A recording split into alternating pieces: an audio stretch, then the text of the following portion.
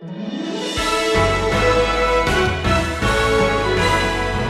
do you see the speck that is in your brother's eye and do not notice the log that is in your own eye?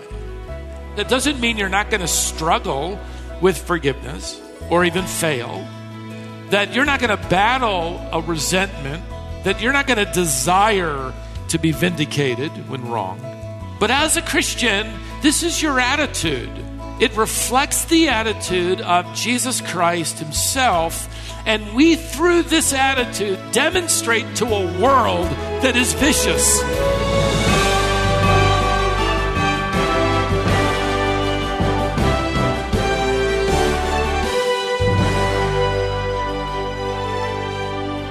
A cultural buzzword you'll often hear is the word tolerance. Have you been encouraged to be more tolerant? In secular society, and even in some Christian denominations, tolerance is promoted as a virtue. Being labeled as intolerant is an insult. After all, didn't Jesus tell his followers not to judge? Well, we're going to explore what God's Word really says today. Stephen Davey is returning to Luke 6. Jesus makes clear to his disciples that godly judgment, when done correctly, is an essential quality of any successful church body. Here's Stephen with a message called Every Reason to Judge. Luke chapter 6, verse 37. Judge not, and you will not be judged. Condemn not, and you will not be condemned. Forgive, and you will be forgiven. Now, don't misunderstand, the Lord isn't defining someone's salvation, as we'll see. He's defining someone's spirit. The verb here, to judge, means to sit in judgment. And that kind of hints at what he's going to cover. To sit in judgment. He's talking about someone who's quick to condemn, someone unwilling to forgive. And this spirit, as Jesus is teaching his disciples, is really contrary to Christianity. It's contrary to those who've been forgiven, those who will not fear the condemnation of the Lord.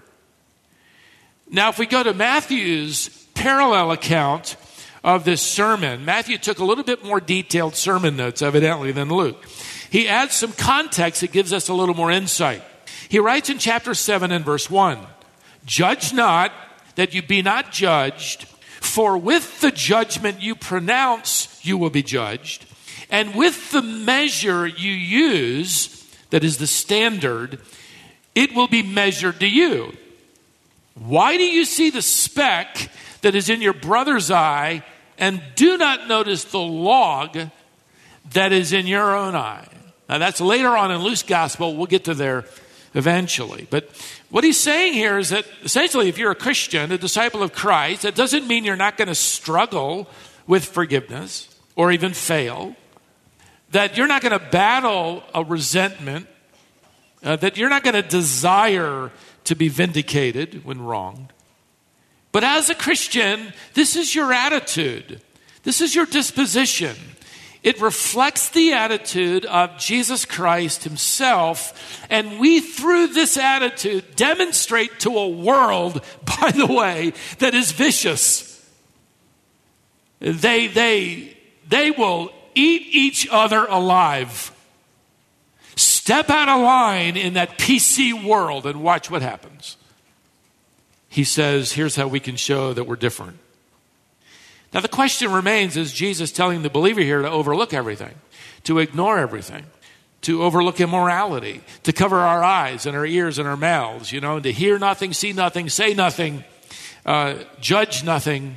Well, the answer is found really by examining other scripture. When we as Bible students compare scripture with scripture, and that's the key. If you're new in the faith and you find a difficult passage, study, get out the concordance, track the words through, compare the Word of God with the Word of God. And that's what I'm going to do with you today. So let's answer the question this way. Is it ever right to judge, and when is it wrong to judge? Let me answer the first part of that question first. When is it right to judge? Well, first, it's right to judge someone's behavior as immoral. In 1 Corinthians chapter 5, verses 1 through 3, the Apostle Paul writes this to the church. It is actually reported that there is sexual immorality among you, for a man has his father's wife. In other words, he's having sexual relations with his stepmother. And then he goes on to talk about how pagan that is. And then he says, and you are arrogant. He's writing to the church. And you are arrogant. Ought you not rather to mourn? Let this guy who has doing this, be removed from among you. In other words, evidently this man is refusing to repent of this immorality. So they're to discipline him, they're to remove him from the church. Paul goes on to write in verse 3, I, get this, have already pronounced judgment on the one who did such a thing. Paul wrote, I have already judged this man. You as a church need to do the same. And this is quite a message for the church today at large, isn't it? Isn't it ironic in respect to mainline denominationalism around us today that Paul here considered the church in Corinth that refused to condemn immorality? He doesn't say you're such a tolerant church, you're such a loving church. He says, no, you're arrogant. You're an arrogant church. You're disobedient. He sets the record straight. Instead of covering his eyes regarding sexual immorality, he actually judged the church in Corinth first. He calls them arrogant. In other words, they have become superior to God's word. They have become smarter than God, evidently. So Paul renders this judgment on the church, calls them what they are, and then he tells them to render judgment on this immoral man and to remove him.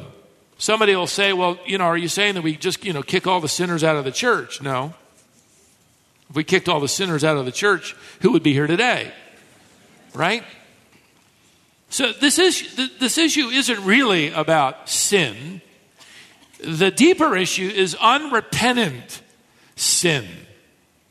It is that immoral activity that becomes a scandal. It dilutes the integrity of the church. It destroys the moral testimony of the believer. It literally defaces the reputation of Christ, especially when the church covers its eyes. So in light of this, misquoted, misinterpreted, judge not lest you be judged verse, evidently the church is to render judgment on that which is immoral. And the church body has actually been called to hold one another accountable to this biblical standard. In fact, later on in chapter 5, the Apostle Paul makes this statement that I think the average church would find appalling today. He writes in verse 11, I'm writing to you not to associate with anyone who bears the name of brother. That's key. They claim to be a Christian. If he is guilty of sexual immorality, and then he just kind of goes on with his list, or greed, or is an idolater, reviler, drunkard, swindler, not even to eat with such a one. In other words, we treat sinning unbelievers with open arms so that they can hear the gospel. But sinning, unrepentant believers differently. This is why Jesus eats meals with sinners. But to those religious leaders who claim to know God, oh man, watch out, as we've already seen. So Paul is implying that believers are to exercise this ability to actually determine guilt, make a moral judgment, and then withdraw any kind of fellowship as a demonstration of what that individual has lost with God: fellowship. But keep in mind, what's our attitude in all of this? Do we delight in someone's sin? Do we gossip about some moral failure? Do we get out a club and go over and, let them have it? No, Paul writes this to the Galatian believers. If anyone is caught, literally ensnared is the word, in any transgression, you who are spiritual, those of you who are spiritually minded, here's what you do. Restore him in a spirit of gentleness. The word restore is a medical term for mending a broken bone. More on that kind of attitude later. So, first, it's right to judge someone's behavior as immoral. Listen, it's right to look at somebody and say, you're wrong, that's sinful, be warned. Secondly, it's right to judge someone's beliefs as unbiblical. Here's Paul writing to the Roman church. I appeal to you, brothers, to watch out for those who cause divisions and create obstacles contrary to the doctrine that you have been taught. He's talking about false teachers. Avoid them. For such persons do not serve our Lord Christ, but their own appetites. And by smooth talk and flattery, they deceive the hearts of the naive. They're smooth. They're appealing. They're telling the church what they want to hear. But Paul pulls the mask off them and reveals all they really want is popularity and prestige and book sales and a following. Don't be naive. The church today is more naive than ever. And the reason why is because they're resisting more than ever the idea of theology, the idea of doctrinal absolutes. Let's just put doctrine on the shelf and let's unite in love. In fact, let's not even worry anymore about speaking the truth in love. Let's just speak in love and forget about the truth. The Bible, of course, delivers a far different warning. To the Galatian church, Paul warned them, if anyone is preaching to you a gospel contrary to the one you received, let him be accursed. That's a strong word. Let him be eternally damned, is what he's saying. So imagine the implications of that text. The minister who preaches that Jesus Christ didn't literally rise from the dead is to be eternally damned. The religious leaders who deny the sufficiency of Christ's atonement are accursed.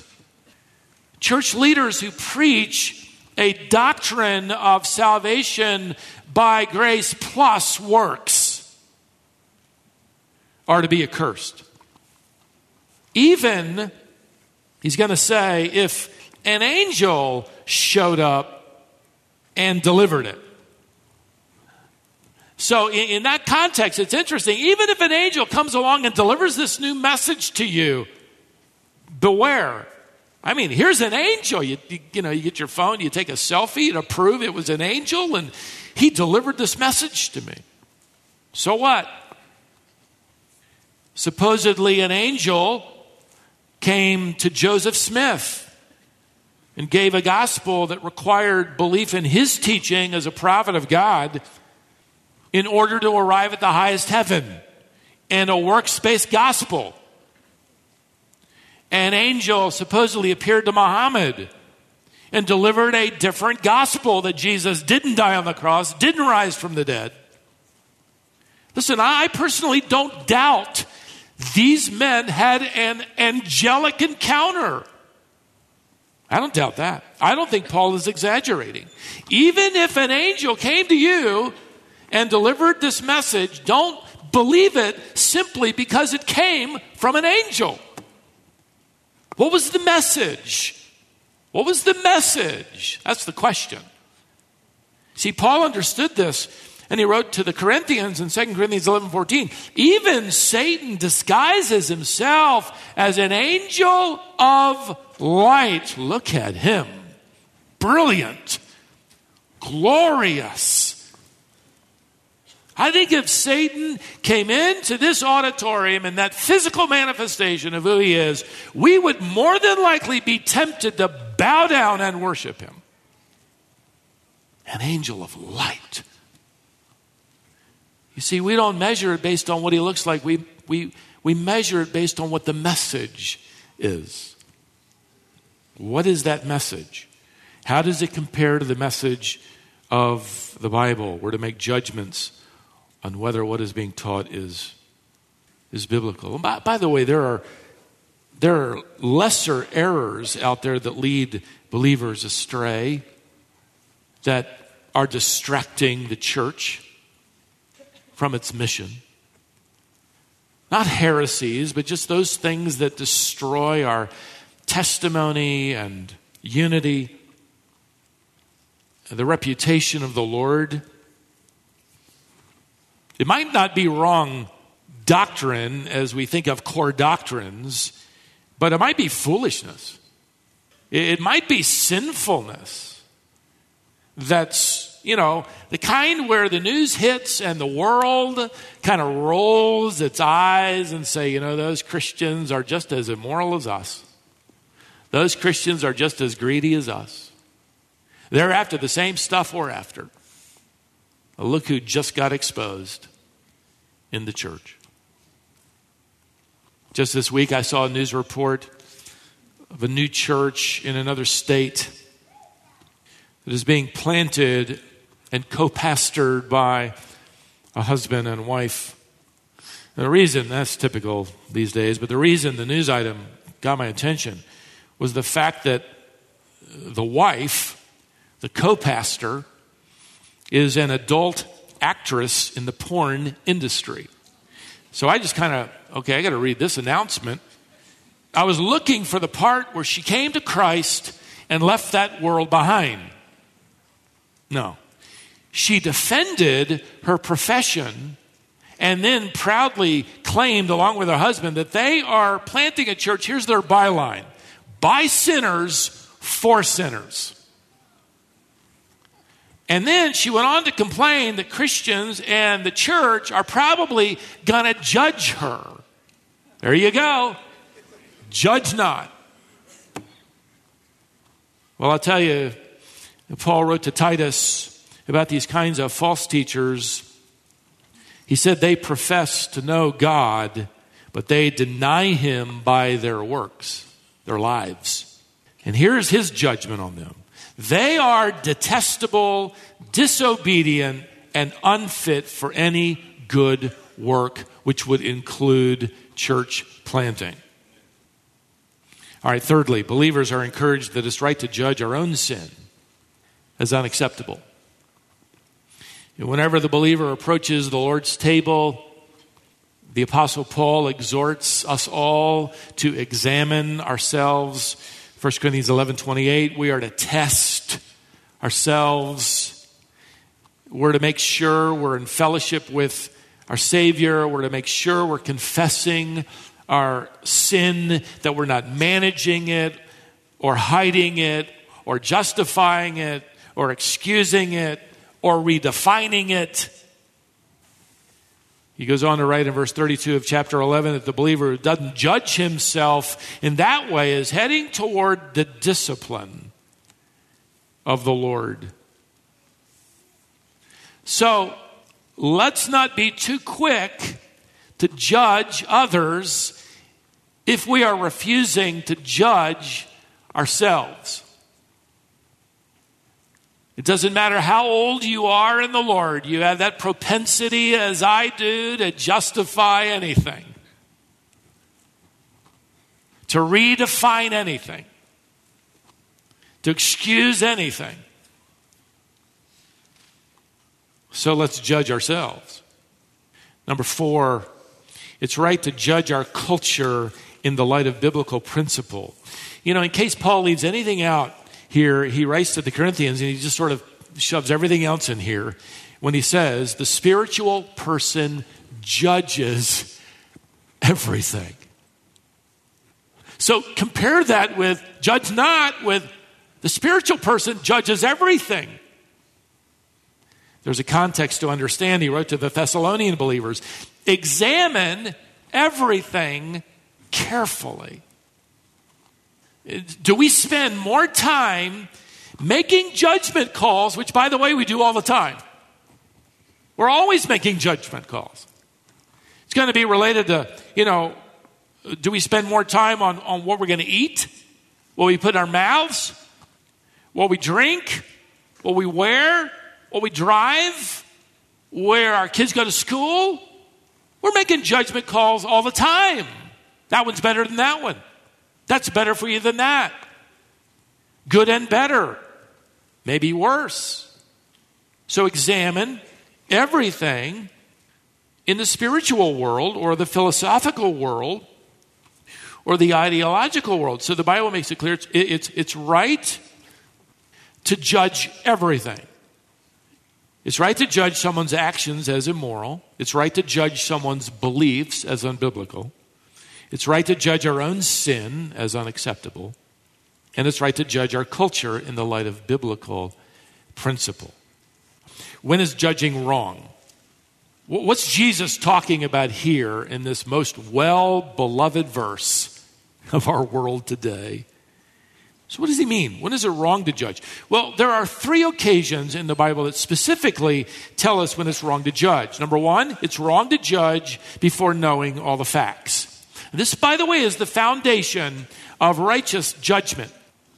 So it's wrong to judge before knowing all the facts. Secondly, it's wrong to judge someone based on subjective impressions.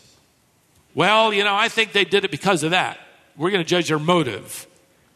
Motives can't be seen, and we can be wrong.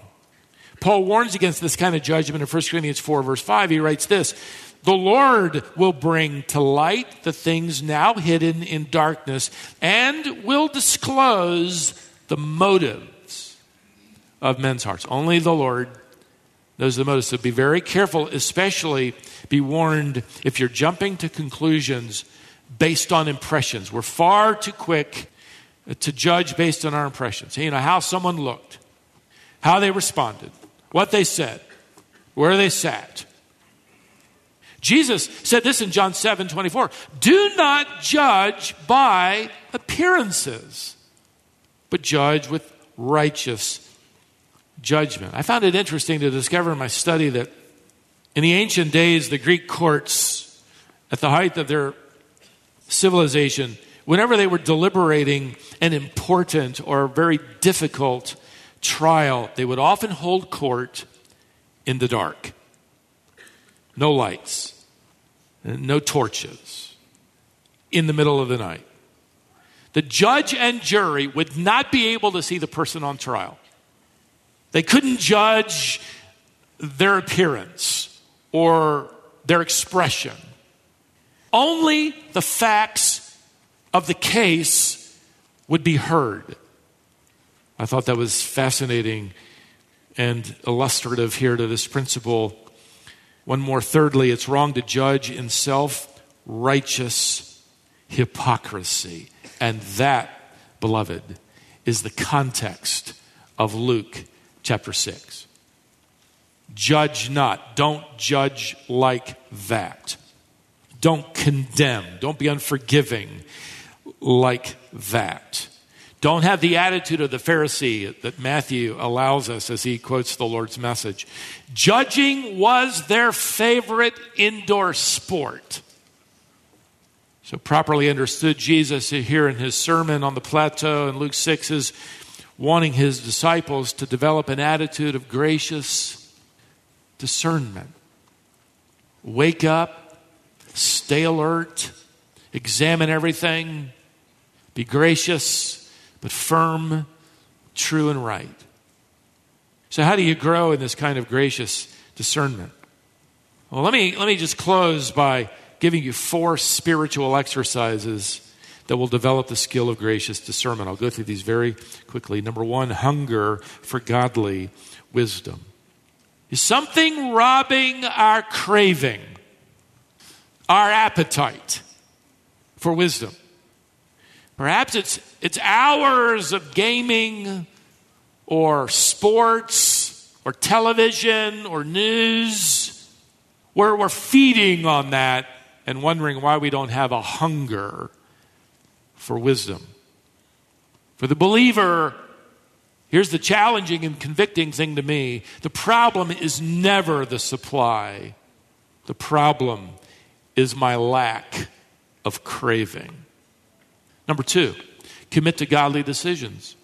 In other words, you're not going to develop godly discernment when you already know that you're not going to follow through. I mean, why would God give you the wisdom to do the right thing and know that you're not going to do it anyway? So commit to making these godly decisions as God gives you wisdom. Number 3, saturate your mind with God's word. It goes along with hunger. What are we saturating our minds with? Number 4, finally, put into practice what you learn. One of my old professors used to say, we're not studying the Bible to get smarter, but to grow spiritually.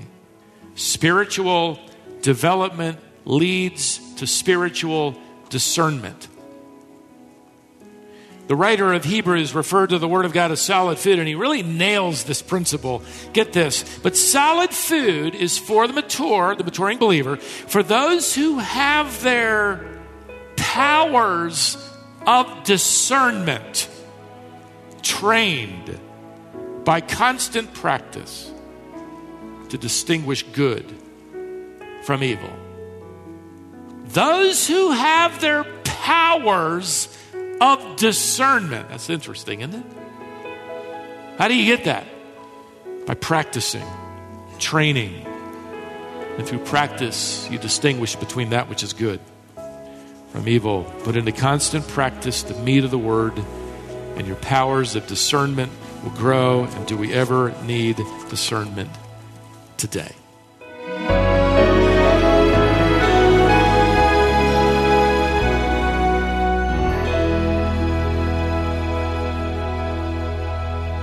Thanks for joining us today here on Wisdom for the Heart.